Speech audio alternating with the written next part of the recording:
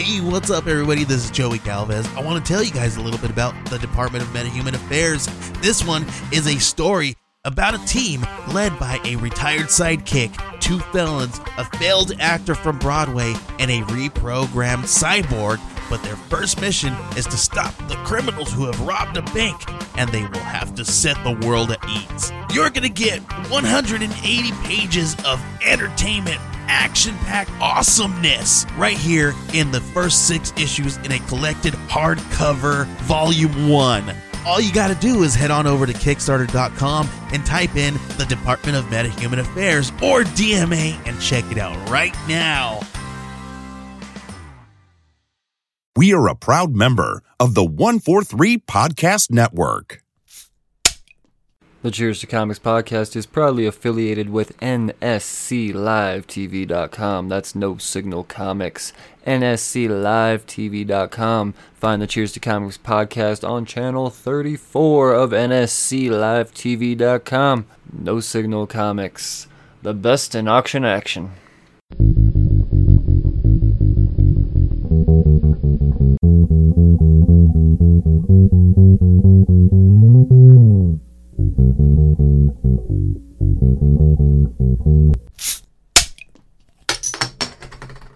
Well, hello again, Slurds. Welcome back to the Cheers to Comics podcast. I am your host, Brian Wayne, and this is episode 224. The 224th episode of this podcast is, in fact, a Creator Corner. This particular Creator Corner, I feel, I'm going to come out and say it, I feel really bad that this episode was recorded about a month ago at this point, but I'll butter that up by saying with all, just pure sincereness, maybe one of my favorite conversations I've ever had, and not just on the podcast, but just to another human being. Rich Davis, be on the lookout for this guy. You will know him from Cult of Dracula, a flagship title from Second Sight Publishing. The dude is just an all-around interesting person. I feel like he's a hell of a guy. I'd have a beer with him in a bar if I met him as a stranger, and surprisingly, that's not really something I do very often. The dude's the shit. So just because you may not have heard of him in the comic book industry, hear me now. You will know Rich Davis. So let's talk to Rich Davis. Here he is. All right, Richard Davis, how are you, sir? Man, I'm doing so much better than I deserve. How are you? I'm excellent. And as I say every time, I'm always better when I've got another indie creator or a comic book creator of any caliber on the other end. So I love this industry, as everybody knows. So to have someone that I know is about to make a big splash in this industry here early on this podcast, man, I love it. I love it. Hey, cutting edge, man. You're right there, getting all the new people working their way up the ladder, man. So that's a really cool thing, and it's a really good platform that you provide here. So we're very grateful to that, and I'm very happy to be here and honored that you could find space for me on your show, man. Right on, man. I'll do my best to make space for any type of quality out there. Don't get me wrong, I say no plenty. I say no often, but sure. I mean, when I've got something like this on my hands, I'd be fucking stupid to say no. Well, I kind of agree with that, but judge. As well you should, man. As well you should. If you don't have faith in your product, then what the fuck are you doing? Right. So, I can't not touch on the obvious negative right now. I'm calling it the Corona effect. You as a new indie creator, I think the biggest thing affected, besides distribution and all of that major stuff, is right now the con circuit. Yep. And man, that's were you somebody that was really looking to push this book? Did you have tour dates planned out? I mean, were you planning on hitting the circuit is what I'm asking, I guess. Yeah, we were definitely everybody at Second Sight was talking about hitting up a lot of the conventions this year. That's such a huge avenue and outlet for the indie comic scene to be able to connect with fans and to network with other creators. And I'm a huge attendee of Dragon Con. I've gone for 15 years, I think. Okay. And, I've met so many amazing creators and business people inside the comics industry there. And so conventions not being available in 2020, yeah, that's a big gut punch for a lot of the small press publishers, and especially the self publishers. Mm-hmm. I'm very lucky. I have a publishing company, Second Sight Studios, behind me, and so they're using their marketing abilities and distribution deals with things like Cornerbox and soon to be in Diamond's previews. Mm-hmm. So that's a little bit of a leg up. So it didn't hit us or hit me quite as hard not being able to go to conventions, although I definitely missed the opportunity to meet face to face with fans and kind of show them the book and talk to them about it. And I've kind of made a pivot, and I've been doing my best to do every possible podcast that I can, because podcasts are kind of filling in the gap left by the conventions being shut down this year. So podcasts are now, I think, the best opportunity to reach the fans directly, the folks who might have an interest in learning more about the book. But yeah, man, it's definitely going to be interesting to see what it does to the indie scene in the coming months. With COVID shutting everything down. Yeah, man, it's strange times for sure, and it sucks that there's so many relationships that aren't going to be established because of the lack of camaraderie that will not be taking place at these conventions. And that's really, I think, the most important thing, is the peer-to-peer relationships with, Mm-hmm. I mean, not even just indie creators, all creators coming together and just bullshitting and coming up with stuff. Yeah. So yeah, no, it's a bummer. I fear that 2021 isn't going to be nearly as fruitful as I would hope, because based off of the indie momentum, I mean, it's just getting bigger and bigger every year. And right now we're still dealing with, I mean, we're getting to enjoy stuff that for the most part was in production, or, I mean, yeah, there's not a whole lot of stuff that's just brand new, just thought of right now, because publishers they're tiptoeing around things. They got to be careful, and it sucks, man. But it does. And, it's insanely expensive to produce a comic book. When you think of, a lot of customers look at it and they're like, wow, $4 or sometimes $5 now to purchase one. But when you look at it, I mean, it cost me just about $10,000 to produce Cult of Dracula #1.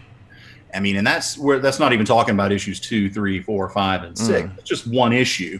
And, but you pay for quality, and you can't ask a quality artist like a Henry Martinez or a Georges Genti or a Sanford Green, to work for free just because you've got a great idea. And so, yeah, it's I understand why the publishers are being hesitant about putting new work out, but I don't think they need to be too frightened and too timid, because there's a hunger out there for genre books. And I think we're seeing, and COVID might open this up, because it's forcing people to think of new avenues like Kickstarter and direct distribution and things like that. But we're almost seeing a resurgence of that kind of Wild West indie comic scene that dominated the early 80s. You had like 500 publishers putting out all these crazy books, and whatever you were into, you could really get really super niche with comic books. And we're kind of starting to see a return to that. I think people are getting a little burned out on the corporatized, homogenous superhero stories, especially now that Disney's taken over Marvel, and Warner Brothers, AT&T, whatever company now owns DC. They're playing things safe, and you're seeing a lot of the same stories just recycled over and over again, and they're not taking the risks that they once did. So now the more mature comic book readers, they're hungry for more detailed, more stories with more depth and complexity. So they're gravitating into the indie field, and they're looking for genre books. They're looking for horror and sci-fi and fantasy, because they don't want 28 pages of Wolverine punching Sabretooth anymore. You know, they've grown up. And so I think there's a lot of opportunity for publishers who have the courage to pursue where the market's going right now.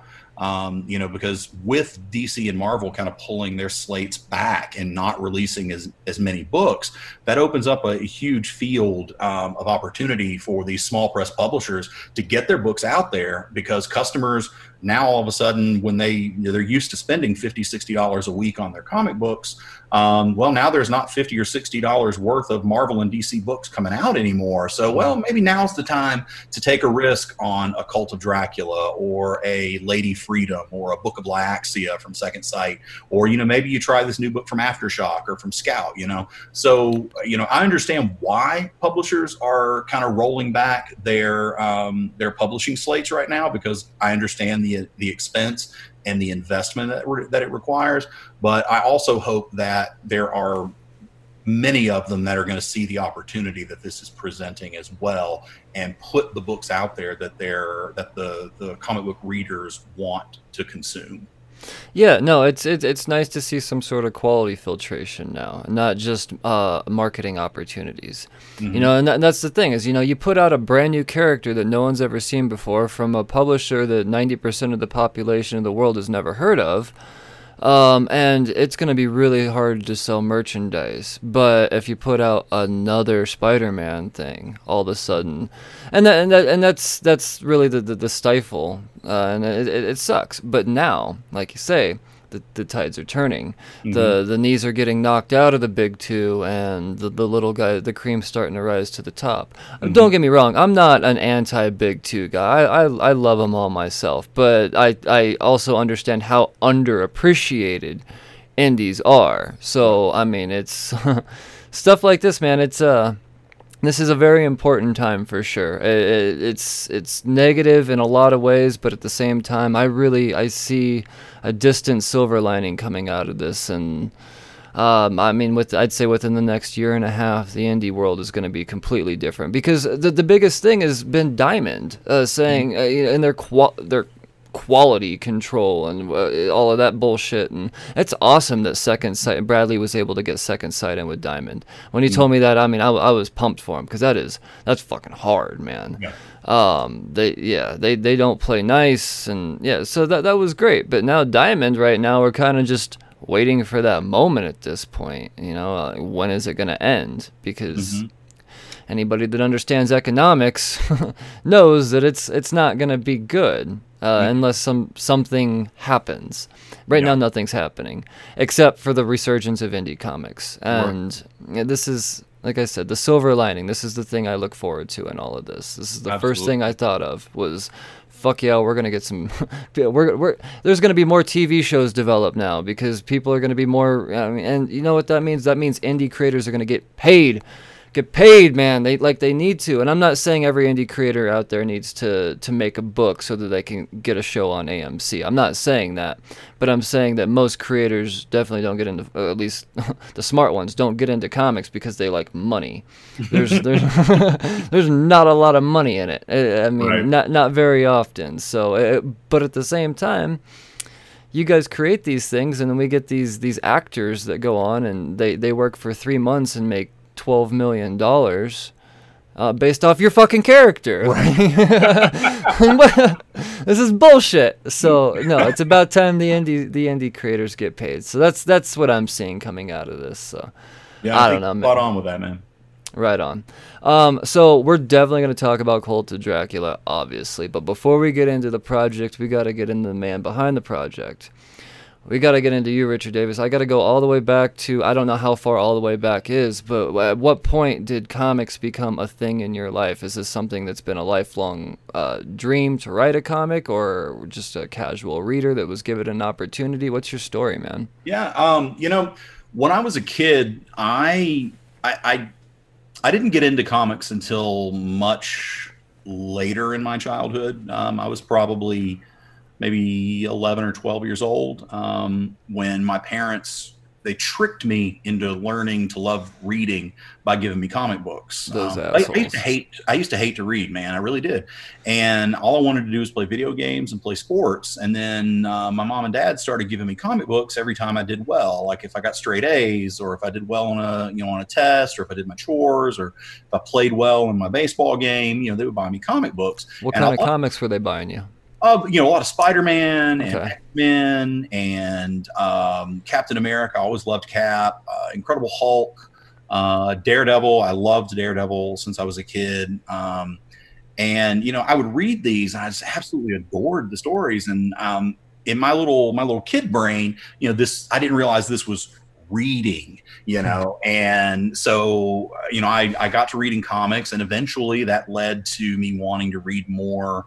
More novels and more short stories. And, now to this day, I'm a voracious reader. I read all the time. And, but I wouldn't have had that love of reading had it not been for comic books and some very, very clever parents, who just really learned to meet a kid where he was, and instead of expecting him just to step up to where they were. So my parents were great with that. And I'm very grateful for that, because my love of reading is really a big part of who I am. And I don't want to meet the person that I would be if I never learned to love reading. That's awesome, man. I mean, it's most of the time the story is the opposite. The parents throw away the comics because, you're too old for this shit and blah, blah, blah. So, like, let's see. I hope this is a lesson learned to anybody out there. I mean, if there's any listener out there that has somebody that's doubting, just listen to this, because, I mean, Rich Davis is here now, and his parents gave him comics. So this is great, man. If your kid wants to read comics, man, give them comics. Just get them reading. That's the thing. And, childhood literacy is such a huge issue, because if you don't learn to read well, it's going to hinder you your entire life. And that's a big important thing for myself and my wife. We support literacy programs with our store, and I plan to continue doing that with Cult of Dracula as well. I always want to be a big advocate for helping kids learn to love reading as early as possible, because it's really, really essential to their development. What's the store you speak of? Yeah, we also own a comic book store in Knoxville, Tennessee. No shit. Yeah, it's called Nirvana Comics. Okay. Yeah, man, check us out. We're on Facebook, Instagram, Twitter, got a website and all that jazz. And if you're in the Knoxville area, come see us, man. But it's a really cool shop, and we focus. You would love us because we focus very, very heavily on indie books. We do carry Marvel and DC, of course, but we also, probably 2/3 of our store is independent comics, small press books. We've got, everybody has Image, but, we have Aftershock and Scout and Vault and Dark Horse and Antarctic Press and Alterna. We'll of course carry Second Sight Publishing books. So we really focus heavily on the indie comics and the small press publishers at our shop, and that helped me kind of formulate our marketing plan for Cult of Dracula. That experience as a retailer, because I've seen over the past 5 or so years this really strong drift toward genre books. Generally what happens with a customer when they come into our store, an adult customer anyway, is they're just getting back into comics, and they pick their favorite superhero from childhood, and they just voraciously go at it, and they buy everything that character's in. And that usually lasts about 3 months, maybe 5. Mm-hmm. And then they figured out that superhero stories are recycled. They're recycled. They're essentially the same 13 stories told over and over again with different characters in different situations. And there's nothing wrong with that. I love because it gives every generation an opportunity to enjoy. I mean, it doesn't mean the story was bad. It's just because you've seen it before doesn't mean it's bad. It's familiar, so that means it's going to be appealing to a larger audience. So, but what happens is those big voracious readers, they get kind of bored, and so they're like, well, what else do you have? And we see this drift to where they kind of put the superheroes down and move to horror or fantasy or sci-fi, the genre books, because generally in those books you get a wider array of more complex stories and more complicated characters and situations that, where you can't define who the good guy and the bad guy is by the color of their costume. It's more complicated than that. Yes. That's one of the things that with Cult of Dracula that I wanted to do is I wanted to avoid traditional heroes and villains. Everybody in Cult of Dracula is telling the truth. Everyone's lying. Everyone has an agenda. Everyone makes difficult decisions, and they live with the consequences of those decisions. There's no black and white, good or evil. There's just a whole hell of a lot of gray and a lot of people living in a pretty horrific situation. I love it, man. I love it. I could tell that you're, as a shop owner, man, that speaks volumes. I mean, I could just take the rest of this interview and talk to you as a shop owner now, to be honest. I'm how are you still alive? Right. By the skin of our teeth and from the support of some really awesome customers. I bet, man. I bet that's what it takes, man. That's what's keeping it alive. Is you keeping. I mean, it's a give-take relationship. Yep. You have what we want, and I mean, you need us to distribute that. So it's, I mean, as long as we could play nice, we should be able to keep this going. Man. We need each other to survive, and it's the same thing with publishers as well, and and creators. That's the beauty of the comics community, is how there are millions of people who participate in it, but it's really a small, tight-knit community because we all understand how much we need each other. And that's why I think, it's really cool that, comics creators are so accessible through social media and, through conventions, obviously 2020 excluded, but, you can actually go meet your favorite, comic creator, and that person probably really wants to talk to you because they love what they do, and they love talking about it, and they love talking about it with people who dig it. And according to Twitter, everybody hates them because that's just how Twitter is. So I mean, it's really nice. That's another thing about these conventions, man. It's so important to get that face-to-face affirmation, oh shit, this guy just showed up with all of the issues up until current for me to sign. And I will say this, 99% of the time, if I show up with all of the issues of a run, I never get charged for a signature because the creators are just so dude, you really like this book. You didn't just show up with the number 1 and hope to ship it out and get a 9.8 in a slab. You're actually reading the fucking story, and you're investing your time and your money. And none of the creators, with the exceptions of the ones that went to, I guess, C2E2, and the psychopath ones that are gonna tend the weird ones going around that shouldn't be going on. Small cons. I've been looking at the lineups. There's not really a whole lot of noteworthy people crazy enough to do that. So at least we know that the creators are smart enough to stay alive to keep it going. Right. So.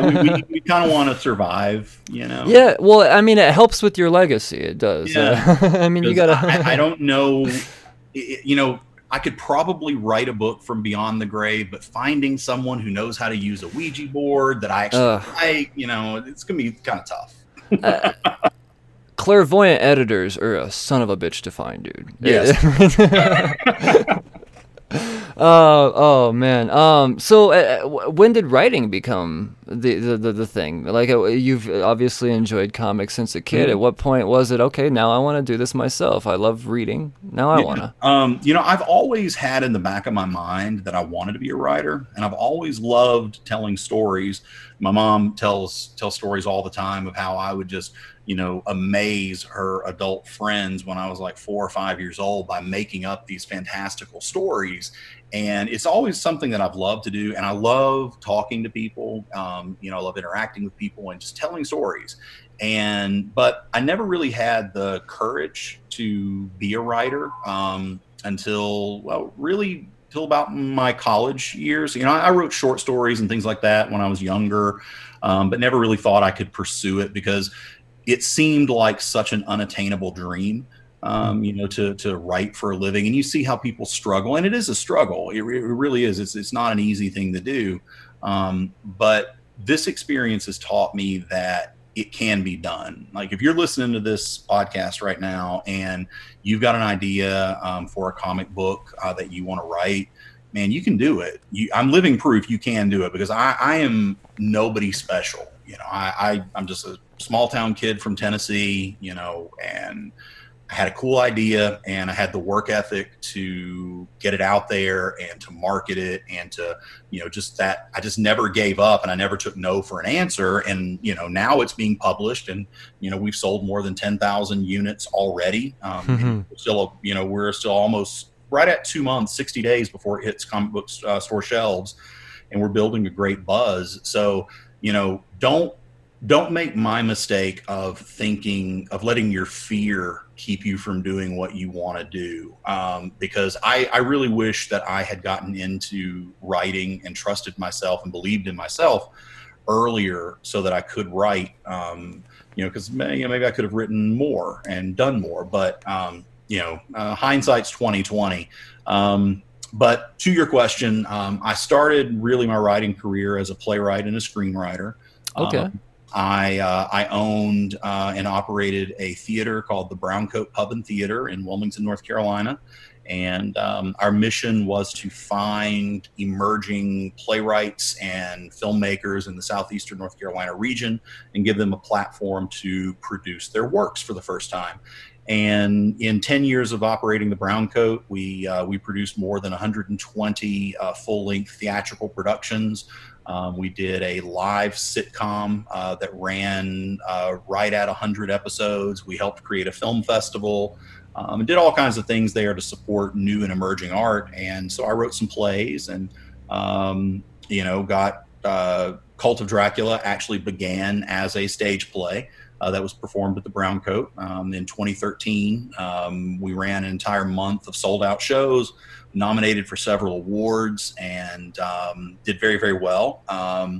And after that, I had the good fortune of getting to know Mr. Tony Todd.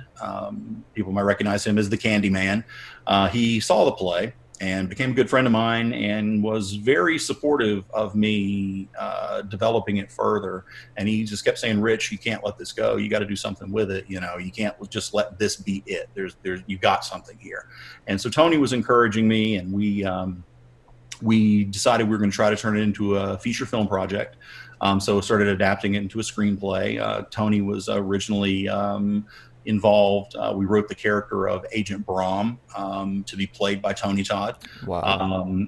So that character was completely created for him. And time went by. Unfortunately, my wife, she became very ill with a chronic kidney disease. And so had to kind of put the film project on ice for a little bit. But I still didn't want to let it go. I really wanted to keep the story. I couldn't drop it. I couldn't just move on. And so I started thinking, well, what else could I do? What can I do without having to, have, a $10 million budget and all the things that you need to make a movie. And so it occurred to me like, wow, I love comic books. Why don't we adapt it into a comic book? And so, my biggest obstacle there is that I'm a horrible artist. I can't draw stick figures straight. I'm horrible. So I contacted a friend of mine, Georges Genty, and he was originally going to do the interior art for me. But then he got busy. He got to work on some book called X-Men or something like that. I'm not familiar. A little thing. I don't think anybody ever read it. But, yeah. So Georges couldn't do the interior art. I lost out to Marvel. Big surprise. But he hooked me up with a childhood friend of his named Henry Martinez.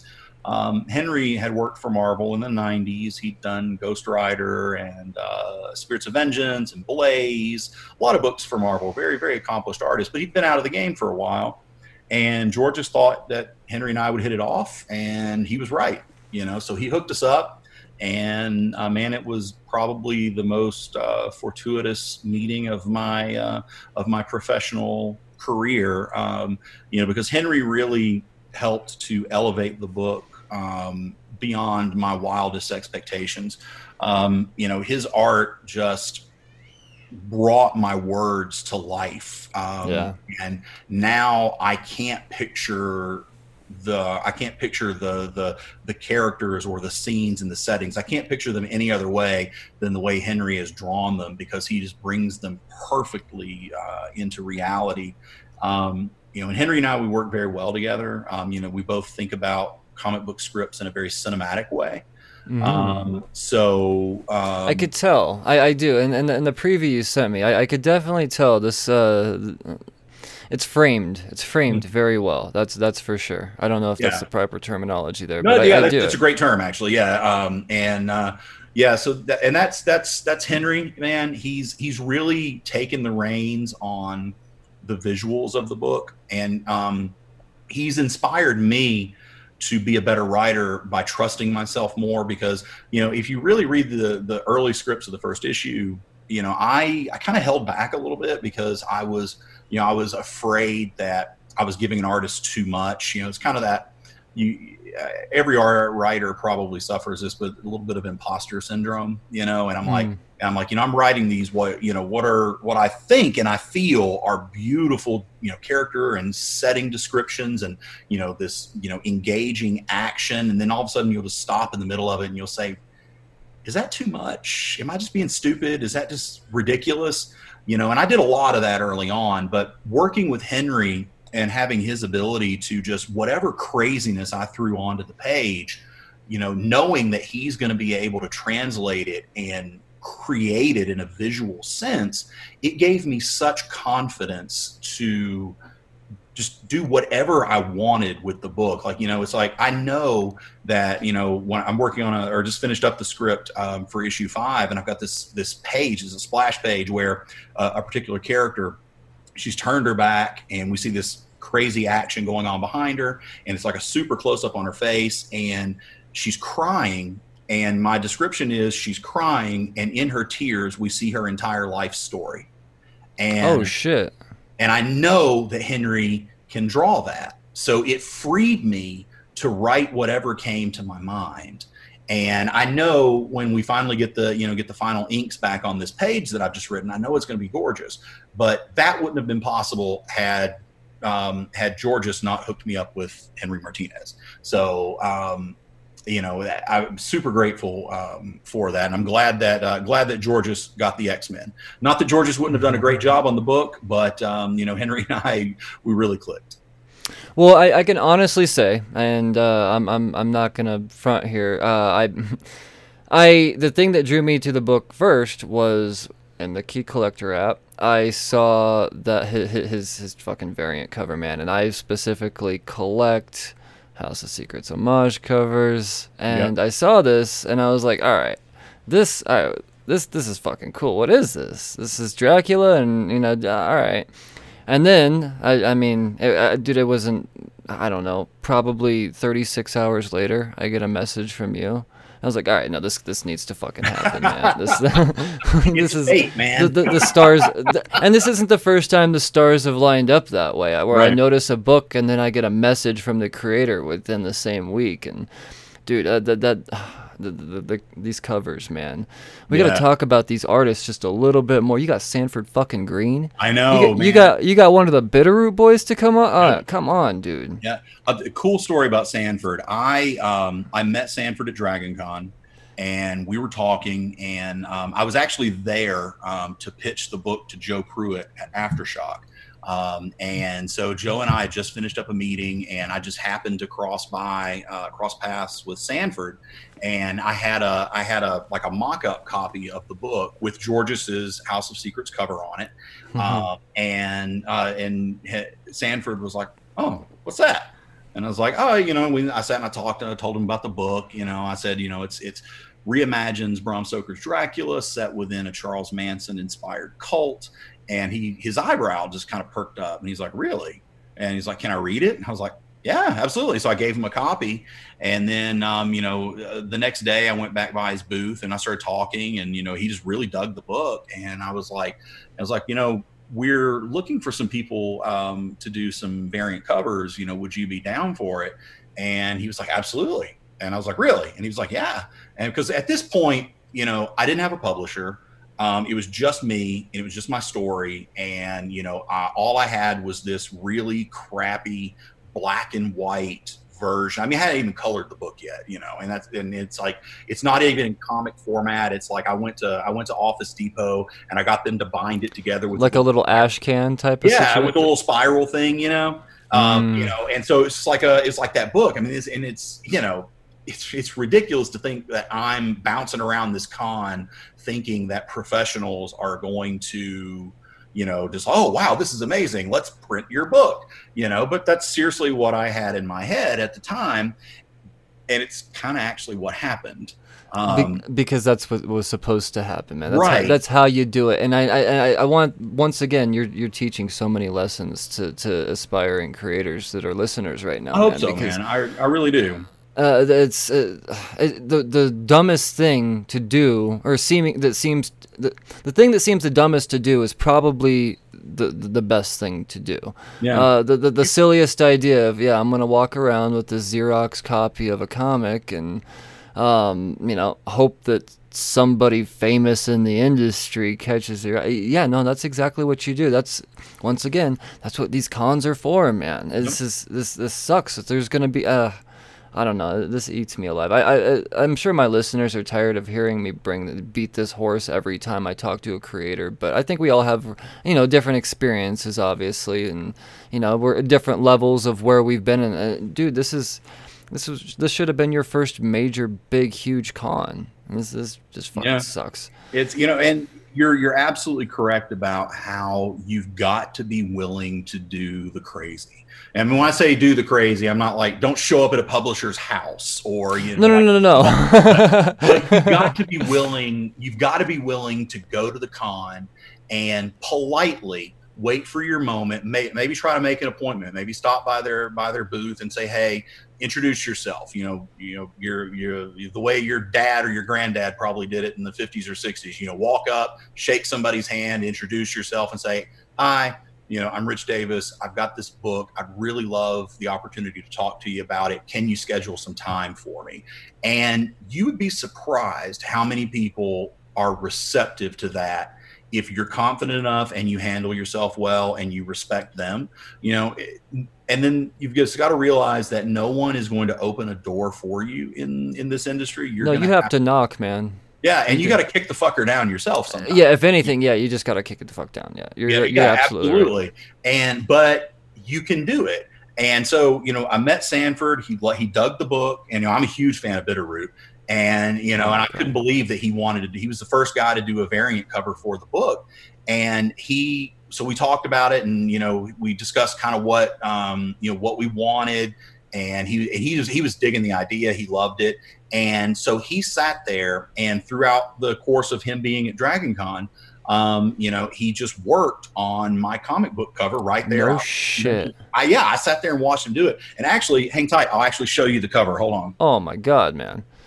This is fucking exciting. So nobody has actually seen this yet. Ooh. But let me see if I can get that backed up. But Oh, dog. This is Sanford Green. We're going to actually use this as the cover of issue number 4. Oh my God. Dracula. So this is our Arthur Holmwood here, and this is our Lucy Westerna. And this tree right here actually is very, very essential to the story. It's called our witch tree.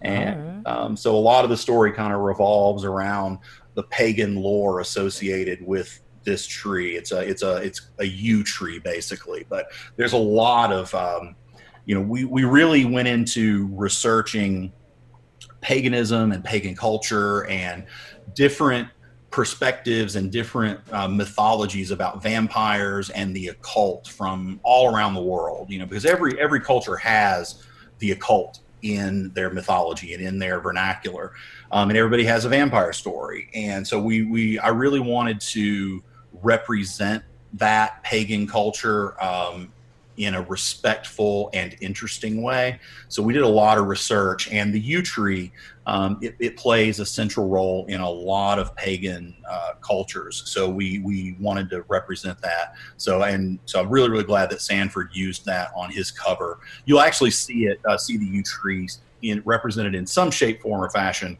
in almost every cover that we do for the book, because it's that essential to what's going on in the story. That's awesome, man. And Sanford just immediately knew what to do too. Yeah, he did that it took him, probably a day and a half at Dragon Con while he was working on it, and signing autographs and taking pictures and doing commissions and. Yeah, and I sat there and I watched him. Sometimes he would be talking with like a fan, like you and I are doing now, and he's just sitting there working on the book or working on the cover, and people would gather around and look at it. And so there's part of me that's sitting there thinking, like, damn, people are sitting here watching Sanford Greene draw a cover for my fucking book. I was gonna say, like, how is that feeling, man? I mean, did you know right then and there that, okay, this book will get picked up. Somebody wants this fucking book. It's got Sanford's fucking sweat and tears and blood in it. Like, this is. Yeah, I've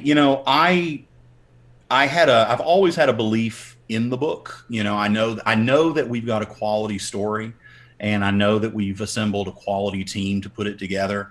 And I knew that the odds were stacked against us for getting it out there, because it's a very crowded landscape. There are hundreds of books coming out every month, and I'm a nobody, and at the time I didn't even have a publisher. So the odds of me getting it to market were slim to none. But I always had faith that I could do it. And I still believe this. I know a lot of people will roll their eyes and laugh, because we're trained, especially today, to be very cynical about the world. But I do truly believe that if you put the work in and you build a quality product, or in this case, tell a quality story, and you're willing to put yourself out there and work hard, you will achieve success. And that's been my motto this whole time. And, we've done it. And it's not been an easy road, man. I mean, we went from not having a publisher to having serious negotiations with 3 small press publishers, not like an Image or, big names, but they're small press publishers that you would recognize. You see their in comic book stores every single week. We went from nothing to having 3 who made offers for the book. Then COVID happened, and all of a sudden we had no offers anymore. So we were thinking, well, I guess we'll just take it to Kickstarter and do like a direct market thing. And, maybe we luck up and sell 500 copies, whatever. And then all of a sudden Second Sight comes in, and, Bradley tells me, totally flattery will get you everywhere. He puts me on the phone. He said, Rich, I love your book. I'm launching a new company, and I want Cult of Dracula to be our flagship title. He said, I believe that Cult of Dracula can do for Second Sight Publishing what Preacher did for Vertigo and what Spawn did for Image. He said, I believe in your book. And, and that was mind blowing. And, and just to make for the people that don't know who Bradley Golden is, this is a guy that's never written a comic that didn't get a movie deal. Yeah, every single one of his projects right now is in development. He's a hell of a writer too, man. And for Bradley spent most of his career producing books that were published by Antarctic Press and Caliber Comics, things like that. And and these are great books, things like Mississippi Zombie and Sunny. Leave on the Light, man. Leave on the Light is awesome. Fuck, these dude, kids. Oh yeah. I mean, and he had the courage to say, you know what, I've got this kind of gravy train going here, but now I want to do it for myself, and I want to start my own company. And so he did. And, he's putting that same talent and work ethic behind it, and he's assembling a really awesome team. Spike Jarrell and Marcus Roberts and Peter Bro, some really good people working over at Second Sight. And, I do not regret choosing to go with Second Sight because in the end, one of our previous publishers actually came back into the picture and said, okay, well, maybe we can do this book. And so we had to do some soul searching, and we had to say, well, we've got this company that, they're bigger, it's going to be an easier road with them. But we're going to be one of like 50 books that they put out, and they only wanted us enough to say they didn't want us, and then now they're coming back and wanting us again. Or we've got this other company that's much smaller with no proven track record, but they believe in the book and they love the book, and they're going to make us their centerpiece. And so ultimately what we decided, after some agonizing sleepless nights, we decided it was better to go with Second Sight Publishing and be their number one choice and their most important property than to just be another solicit in previews for a slightly larger company. And I don't regret that decision at all, man. No, it's I mean, to kind of use sports metaphors, it's the same type of situation with the high school kid. As the high school star, he's guaranteed to go to the NBA, but he's got a choice. I mean, he could go to UCAF and be the star for 4 years and guarantee to get a contract, or he can go to Duke and maybe be the 12th best player in the world, but still sit on the bench. Right. And it's so I think you guys that's a wise decision to make, and I once again, another lesson out there. Just because it's not Image or Dark Horse knocking on your door and you haven't necessarily heard of Second Sight yet, the key word is yet. Right. Because you could be the reason why people have heard of them, and that's you got something here, man. Well, let's. I have a lot of faith in you for many reasons beyond just the quality, but where you went with this. For one, there's not enough horror being produced in comics. I really don't think there's enough. Yes, there's when you look at the ratios, when it comes to just fantasy to horror, it's like 9-1. And good horror is another thing. A lot of people, realize that. So, to me, creating a horror comic is the most difficult genre because the horror genre in film relies on sound so much, and obviously, there's no sound in comics, so it's up to a really talented writer to still be able to produce a creepy, eerie type of feeling, an uneasy type of feeling. So. It's the most respected genre I have, or writer out there for that genre, for sure. So I got to give you props on that. That's automatically going to raise eyebrows. People are going to go, well, what the fuck is this? All right. Another shot at something awesome. Rabid fans, man. Dude, the greatest fans, too. Yep. They really are. I love horror people. And, a lot of the support that we're getting for Cult of Dracula has come from the horror community. Because we have made an effort to reach out to them and let them know about the book. And, we've been featured on sites like Dread Central and Daily Dead and Fangoria and Scream Magazine, things like that. Nice, man. Up the book. And, and we're posting our stuff in horror groups.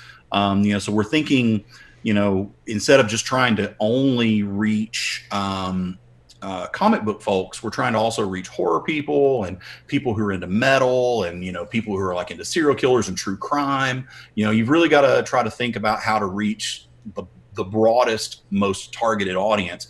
And horror people, man, they will support what they love, and horror people love horror, man. And I really hope that Cult of Dracula delivers what they want. And you are spot on correct that horror is incredibly difficult to write, especially today. One, you're correct that it's easier to make a horror film that's scary because you can rely on things like sound and jump scares, and you can set the pace of how people, see your visuals. But not that making horror movies easy, because it's not, but no. It has advantages over writing a horror comic.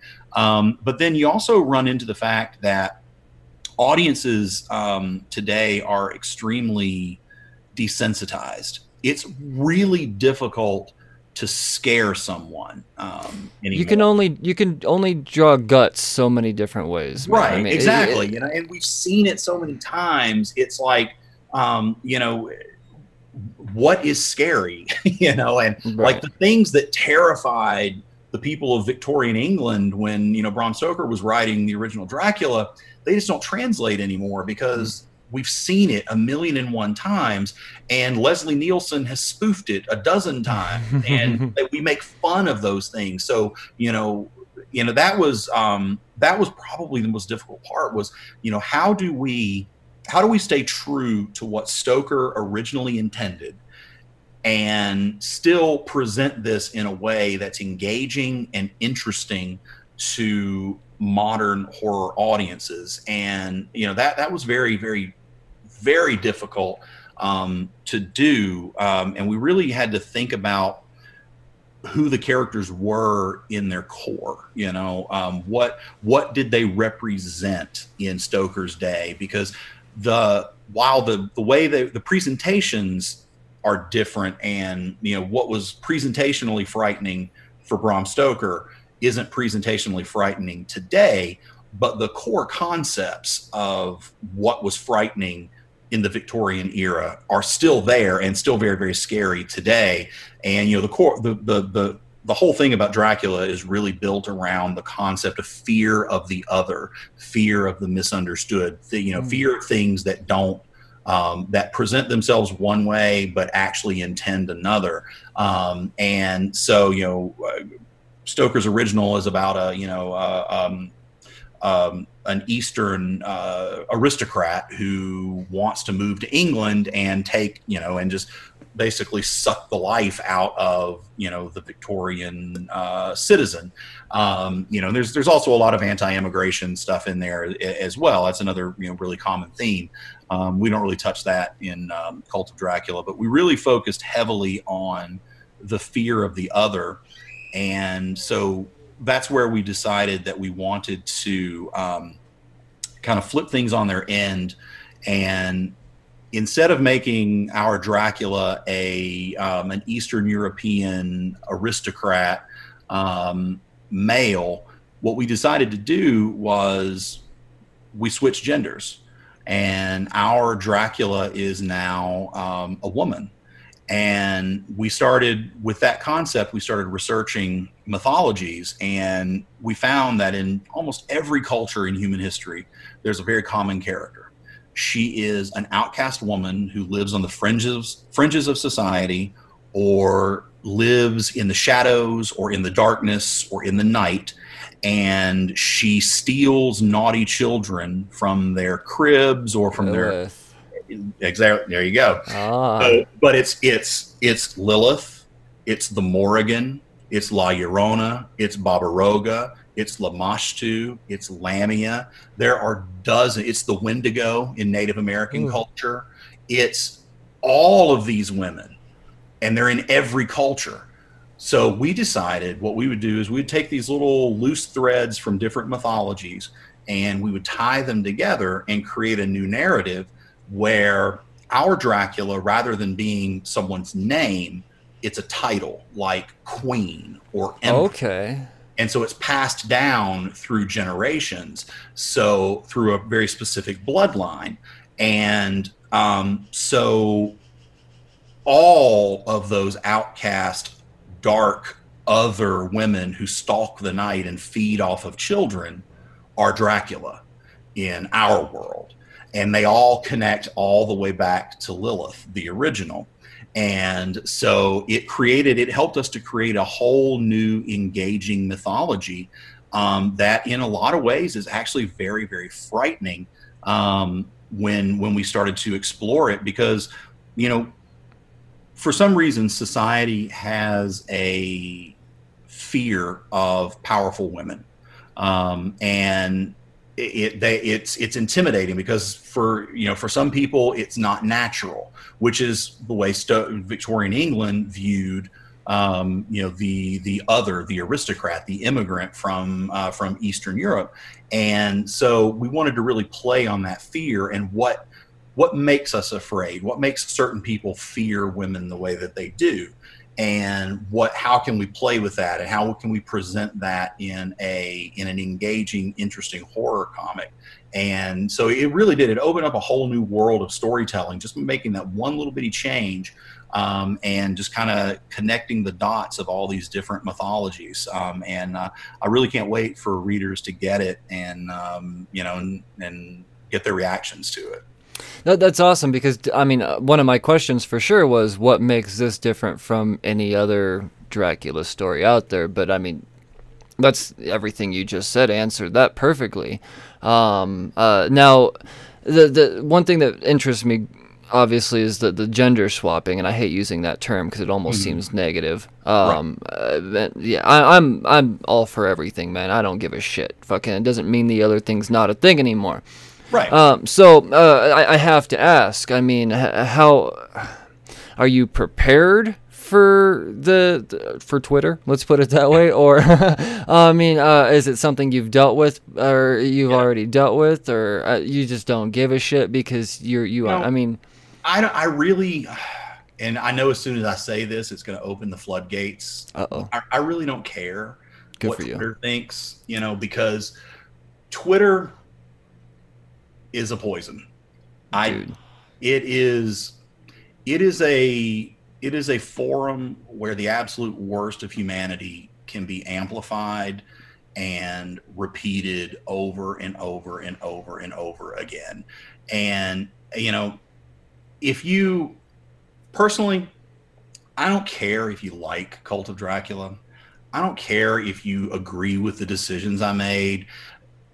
Just all I really care about is, did you read it? Cool, man. Thank you. If you hated it, that's cool. You're not going to dig everything that I dig. You're not going to see the world the way I see it, and that's fine, man. It's cool. There are plenty of vampire stories out there that are going to give you the traditional whatever you want, and they're amazing. And a lot of them are better than anything that I'm ever going to write. I mean, 30 Days of Night is fucking insane. I love it. Donny Cates' Redneck it's bananas good, man.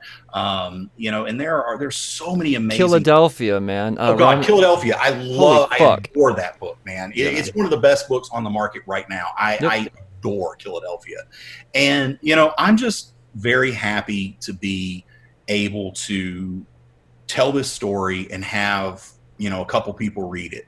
And in the beginning, when I started out, my email to retailers, I was like, I'm just hoping that I can sell 2 copies of the book. I know my mom's going to buy one. So if I sell one more, I'm winning.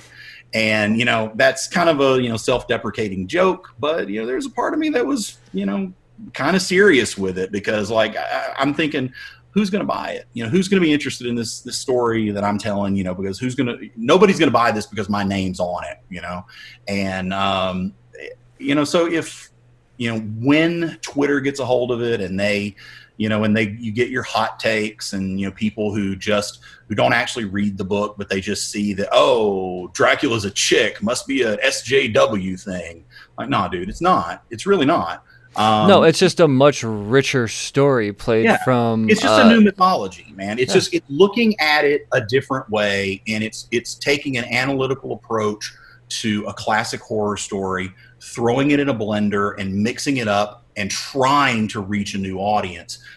Because who needs another story about Vlad the Impaler doing the same shit that he's done in 50 other books? I mean, and the first draft, just being cards on the table, 100% honest, my first draft for Cult of Dracula was exactly that. It was just a paint by numbers, Vlad the Impaler story, just set in a modern day and with some Charles Manson stuff on it. But the entire story changed when I made when I was brave enough to make one itty bitty little change and swap the gender, because now we can look at lineage. We can look at lineage, and we can look at heritage, and we can look at destiny and obligation, all of these things that we traditionally associate with male characters and male stories. We can now look at that from the feminine perspective, and we can explore that, and it gives us, it flips the story on its end, and it gives us a whole new way of telling the story and a whole new, smorgasbord of stories to tell. And if you dig that, cool, man, thank you. If you don't dig it, that's cool too. Thank you for reading it. And if you don't want to read it, hey, that's fine. I mean, I realize there are a lot of other books to check out, and I hope you read them all. My thing is just read, dude. Yeah, dude, that's incredible advice. Because I mean, if there's just to wrap all that up, is don't write for you. Don't write for what other people, or don't be afraid of what other people are gonna think. Don't be afraid to I guess, I mean, take that leap, man. Like, do something off the wall crazy. Do something that is probably going to piss someone off. Because the thing is for, I'll admit, dude, I've got vampire fucking fatigue. I love Philadelphia. There's vampires everywhere. You explaining to me this in this way brings me into this. Like, oh shit, this is a new vampire thing. Like, I haven't seen this before. Don't get me wrong, it's not like I don't like vampires. It's just everything has kind of already been done before. Yeah, you're tired of the same story. Exactly. That's why Philadelphia is so fucking awesome, because we haven't seen that one. Yeah, it's totally, and it's why 30 Days of Night was great, because it answered an essential question. What would happen if vampires didn't have to sleep during the day? Yeah. And it opened up this killer story, and it's one of my all-time favorites. I mean, that original, first, probably, I don't know, 12 issues or so of the 30 Days of Night book, they're freaking incredible. Yeah. But you've got to be willing to take risks, and you've got to be willing to fail. You can't be afraid to lose, and if this blows up and Twitter hates it, and I'm downvoted to the sewers of Reddit, man, at least I did something. Just say 10,000 units, fuckers. Right? I mean, hey, I'm pretty proud. Proud of those units. Yeah, I'm like, it's kind of cool to think that, like, because we ran the numbers, and Comic-Con provided sales numbers for last time they updated was March, and so Marcus from Second Sight, he messages me and he's shows me the Comic-Con, and I was like, I'm looking here. I was like, if Cult of Dracula had hit the shelves in March, we would have outsold. Things like the Terrifics and Jessica Jones and Iron Age and Monstrous and Sex Criminals, Join the Future. I mean, amazing books that I read every single month. We would have outsold them because we've sold 10,000 units already on our own, just by busting our ass, calling comic book shops, talking to them about the book, calling every podcast we can find, doing interviews, just doing everything we can to talk to as many people about the comic as possible. We've sold 10,000 units, and when we get into Diamond, I mean, hell, man, we're hoping we're going to sell 20,000 more when we finally get into Diamond, because Diamond's an amazing platform. I mean, they're not a perfect company by any stretch of the imagination, but they still serve a purpose, and they're still the best and easiest way to get your book to market if you can get through the door. And, to get us into Diamond, I have pestered the hell out of Steve Leaf over there, man. I mean, I email him, 2-3 times a week just to make sure I'm staying on his radar. I call him, I talk to him, everything I can do, just to make sure I share every podcast that I do, every media thing, making sure that, that as many people as possible and as many important people as possible know about the comic, because, the chances of somebody just stumbling upon this and getting it out there and doing it for me are infinitesimally small. That's not how this works, dude. Nobody's out for anybody but themselves now. You think, dude, you're dropping knowledge bombs, man. These are things that these new creators really need to know. I'm sure they're on page 3 by now. If they're taking notes, like this is an important stuff, man, because you're fresh in the shit. Like, you're right there, you're starting out, but you're already showing success. This is very important stuff. Hound these people, man, just like you would if you were applying for a job at King Soopers when you're 16. You got just show up every day. Let them know, look, I'm still here. I want to do this. I'm gonna work hard for you. I'm already dedicating time to you, and you're not even fucking paying me yet. Right? Like,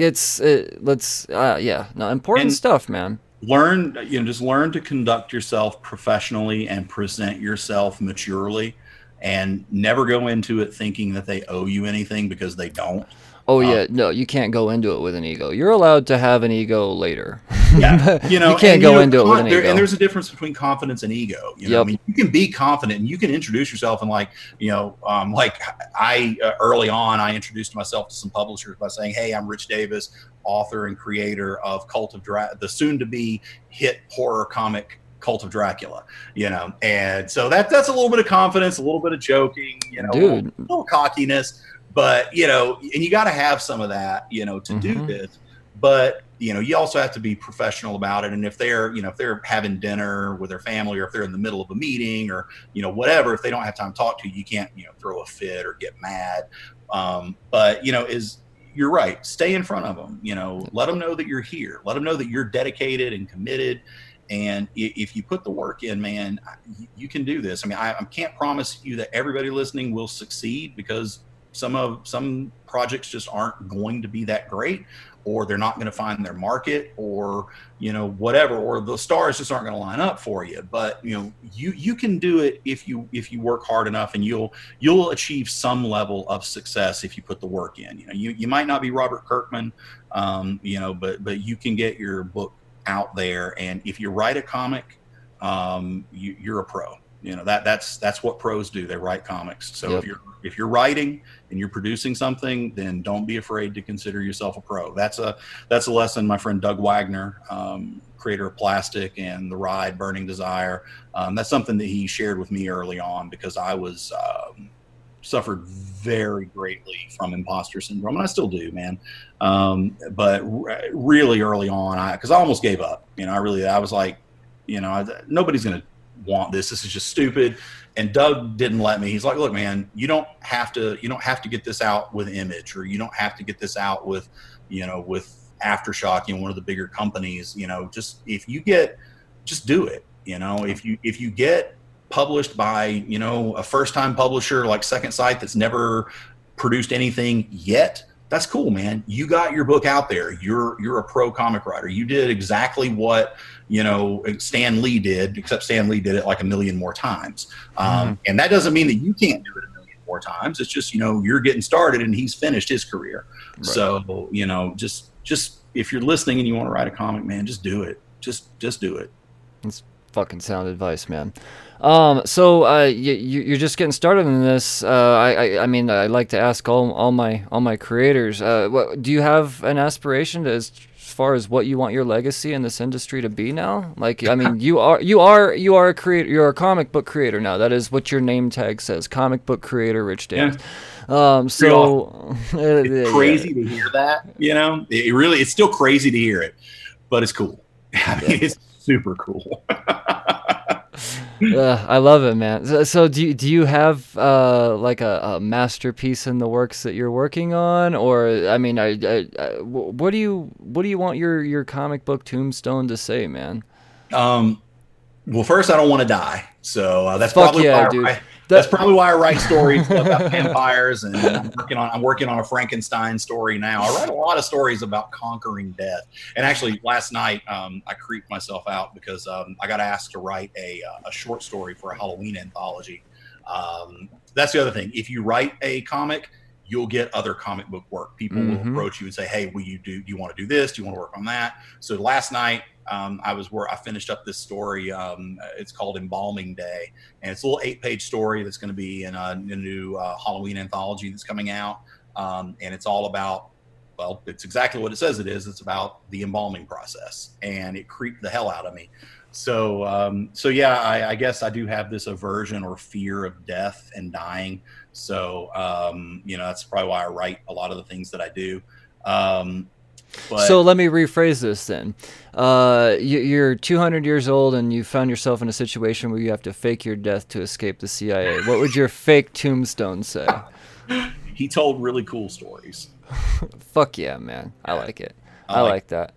Yeah. Right on, dude. So I like to kind of I ask these questions to all these creators. I feel like they're kind of white bread questions, but at the same time, you're gonna get asked these when you go to your first panel. You're gonna get asked these questions. People want to know, so I want to be one of the first ones to ask. Okay, but first, what I have to get you to do, if we're gonna do a con experience, and you're gonna ask me a question.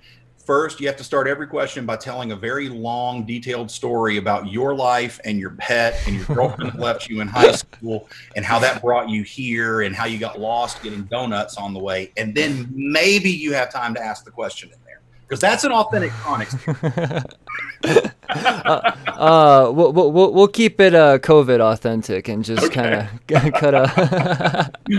We'll do rapid fire, man. I want as little thought into these answers as possible. I want the tippy top. That little thought I can do. Right on, man.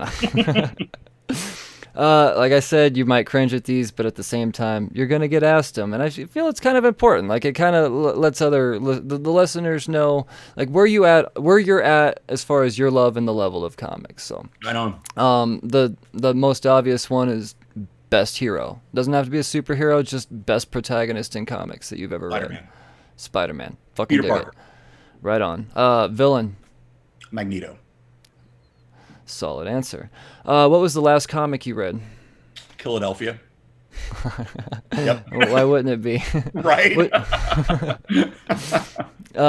Favorite single issue in comics that you've ever read? The one issue that you picked up that hits you the hardest? Okay, so not favorite, but hits me the hardest. The issue of Amazing Spider-Man 36, where Peter gives up his life with Mary Jane to save Aunt May. One more. I always confuse it if it's One More Day or One Moment in Time. I think it's One More Day. I think it's One More Day. Yeah. Yeah, and that is a gut punch, and I hate it because it's totally out of character and totally ridiculous for Peter to do that. Seriously, some of the best single issue stories in comics ever told. Or I could think of 3 of my top 5 are all Spider-Man stories. Probably mine too. Because I'd say probably my close second would be the Civil War issue of Amazing Spider-Man, where you find out how big of a bastard villain Tony Stark actually is, and he just kind of abandons Peter out and says, "Oh yeah, by the way, Peter Parker's Spider-Man. Bye." Yeah, not a shining moment for old Stark there, but yeah, no, hard issue, dude. Hard issue for sure. Like the 9/11 issue, like we can't forget about like one of the greatest issues ever written. But yeah, no, I like your answers, dude. So no, you've written Dracula. Now you obviously have a taste for horror, and so who's the best monster that's not Dracula? Probably Dorian Gray. Fucking A. Deep cut. I like it. I like it, man. Well, I'll leave you with that. I think that gives us plenty to munch on to figure out after this is all said and done. Maybe who you are just a little bit more. I don't know. Yeah. Rich, I can honestly say this has been one of my favorite interviews I've ever done. This is fucking awesome. I'm glad I made it worth your time, dude. Really. It's never not worth my time. I'll say that. But this right here, I'm hoping the listeners seriously have been taking notes and. Fuck, go pick up Cult of Dracula. It's not too late to order it. I'm religious on the Key Collector comic app. This is what I do. I'm in the comic book industry. It's part of I got to know these things. And I saw that cover, and then I saw all of the covers, and I was like, all right, this isn't just if you collect House of Secrets, this might be a thing. No, this book's going to be big because you, sir, have created the premiere issue for an up-and-coming indie distributor that is... well, the titles that will be coming out from this, Leave on the Light, and all these things that Bradley was bringing over from Aftershock. Aftershock's allowing him to bring over, which is so fucking cool of them. Dude, you get to lead the way. You're the guy. Yeah. Cult of Dracula. I mean, how perfect is it that the premiere issue is started with the word cult? Like, right.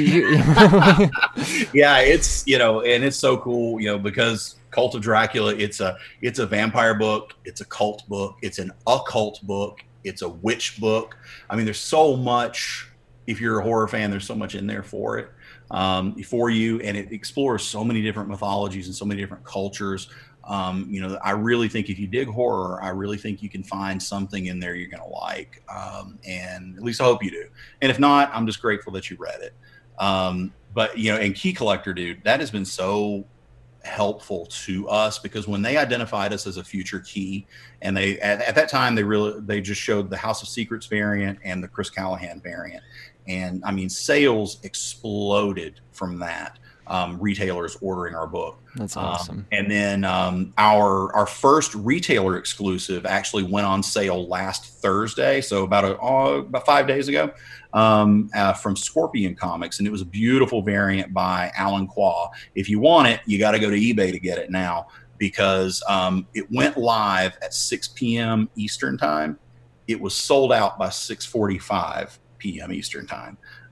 So that was more than 1,000 copies of that book gone like that. What the fuck is that feeling like, dude? I couldn't imagine that feeling. Like, I was just sitting back like, this is so surreal, man. I mean, and then, I saw, Sean, the dude from Scorpion, is telling me, like, how they're selling, and how many we got left. And like, it gets to be about 6:30 ish. And he says, we've got like 100, we got like 150 left. And then right immediately after that, like, nope, we have 30 left. And then like 5 minutes later, done, we're sold out. And then, so just for funsies, because of course I had to do this, the next morning I woke up and I went on eBay and searched for my book. And there's like, I mean, they're all over eBay, and they're selling, they're like $200 for the book now. Ooh. And it's blowing my mind that somebody's willing to pay that kind of money for something that I wrote. Now not every book's going to be $200. We've got the main cover. If for readers, we kept the price really, really low. It's $2.99. See, so, that's something. I'm glad you mentioned that, because those days are almost unheard of. Like, we got Spawn doing $2.99 covers, but other than that, fucking there's a lot of new indie books out there that still come out with $6 cover price and everything. It's because it's so expensive to make a book, man. It is. But I told, one of the other reasons we chose to go with Second Sight was I told Bradley early on, I said, look, I will take less money myself to make sure that we can keep the cover price low at $2.99, because I want as many people to read this book as possible. So I don't want a $3.99 or a $4.99 cover price to scare people away. So if that means I've got to make less money so that you can read it, that's cool with me. And so, I was very, very happy that Bradley agreed, and everybody at Second Sight was agreeable for it. And so, we're keeping the cover price. It'll be $2.99 for every issue of the book. And you're going 18 issues on that, 18 right? 18 total issues. Yeah, it's going to be 18 issues broken into 3 volumes of 6 issues each. So kind of like an old Grindhouse horror series. The first volume is called Cult of Dracula. The second volume is going to be called Rise of Dracula. And then we haven't named the third one, but it's going to be something along in that theme. So, gotcha. It'll be 6 issues in the first, 6 issues in the second, 6 issues in the third. So, of course, Cult of Dracula will finish up with 666. As well it should, man. Absolutely. It couldn't be any other way. you thought of everything, Rich. You thought of everything, man. We tried. We really did try to think of every Easter egg we could. Like, originally, we were intending to launch the book on August the 8th, which would have been the 51st anniversary of the Tate LaBianca murders. And so, since this book has some very strong Easter eggs to Charles Manson, there was that. We really put some thought into the Easter eggs that are in this book. So I hope you guys enjoy finding them as much as Henry and I enjoy putting them in there, because we're both like stupid horror geeks. And so we tried to hide a lot of stuff in there. Every little thing, every idea we could come up with. Like, there's going to be an issue 3. Brush up on your catalog of cars used in horror movies, because you're going to spot some cool ones in there. All right, I'm already going through the list in my head. Fun stuff for people who dig horror, Fucking it. Well, dude, as a horror lover myself, I mean, you got me. Like I said, I mean, there was. You had all of the lures to get someone like me in. Somebody that has gone on record as saying very recently that I'm tired of fucking vampire books. And here I come. So, Hey, I'm not mad at you, man. I'm not saying I don't ever want to see a vampire book again. I like new stuff, and you're bringing it to me, dude. It's got all the shiny things that someone simple like myself is drawn to. So it's, man, this has been awesome, Rich. Cheers to Comics podcast has your back, dude. You need anything, you let me know, man. We'll champion your book all the way. We'll get the all the final order cutoff stuff in there. I'll make sure that's on the show. Believe me, I got you, man. I'm sold on this book. This has been a pleasure. Yeah, and have people, if anybody that's listening, if you want to reach out, I'm on Facebook. Cool. The best way to contact me is through the Cult of Dracula Facebook page. We're also on Instagram and Twitter, but it's Cult of Dracula. It's super easy to find. I think on Twitter we're Cult Comic. On Instagram and on Facebook we're Cult of Dracula Comic.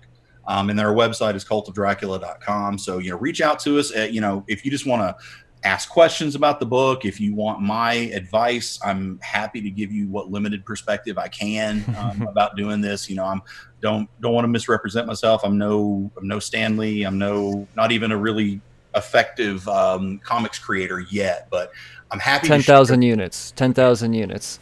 I will share the mistakes that I made, and if I did something right, I'm happy to share how I did that too, because I really believe that comics and horror, we're a community.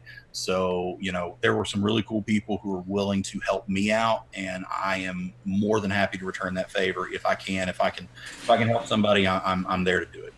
Fucking A, man. Fucking A. We're all just one big goddamn family of readers. That's all it is. So true, man. Man, Rich, well, you, sir, I want you to stay healthy. We need all 18 issues soon and fast. We need this. This isn't a book that I want, and this is a book that I think we all need. So, thank you for making this, man. We will be in touch, sir. Yes, sir. All you right, have a great day, man. Great talking to you. Hey, you as well. Cheers. I'm Harrison. And I'm Jordan. And we're the Grief Burrito Podcast. Do you want to listen to the #1 gaming podcast on Podchaser? Of course you do! Wait, is that us? Did you check that? There's comedy, gaming, and movies. Join us every Wednesday on the Grief Burrito Podcast! Fuck. No, I'd panicked. That was Well, slurs, there you have it. Another creator has been cornered. Another episode in the books.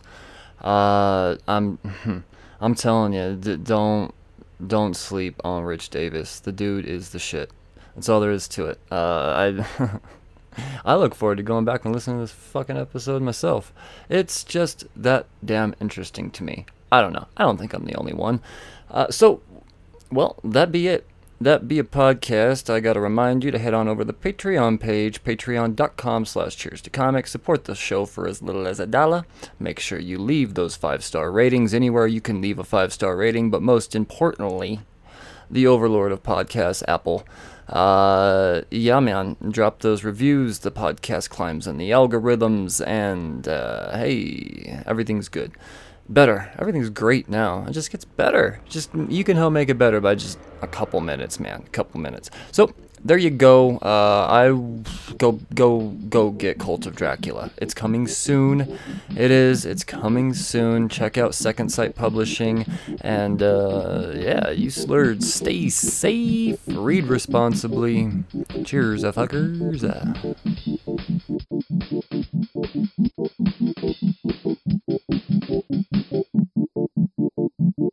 You're listening to Cheers to Comics podcast. This is Mark Russell, and you're listening to the Cheers to Comics podcast.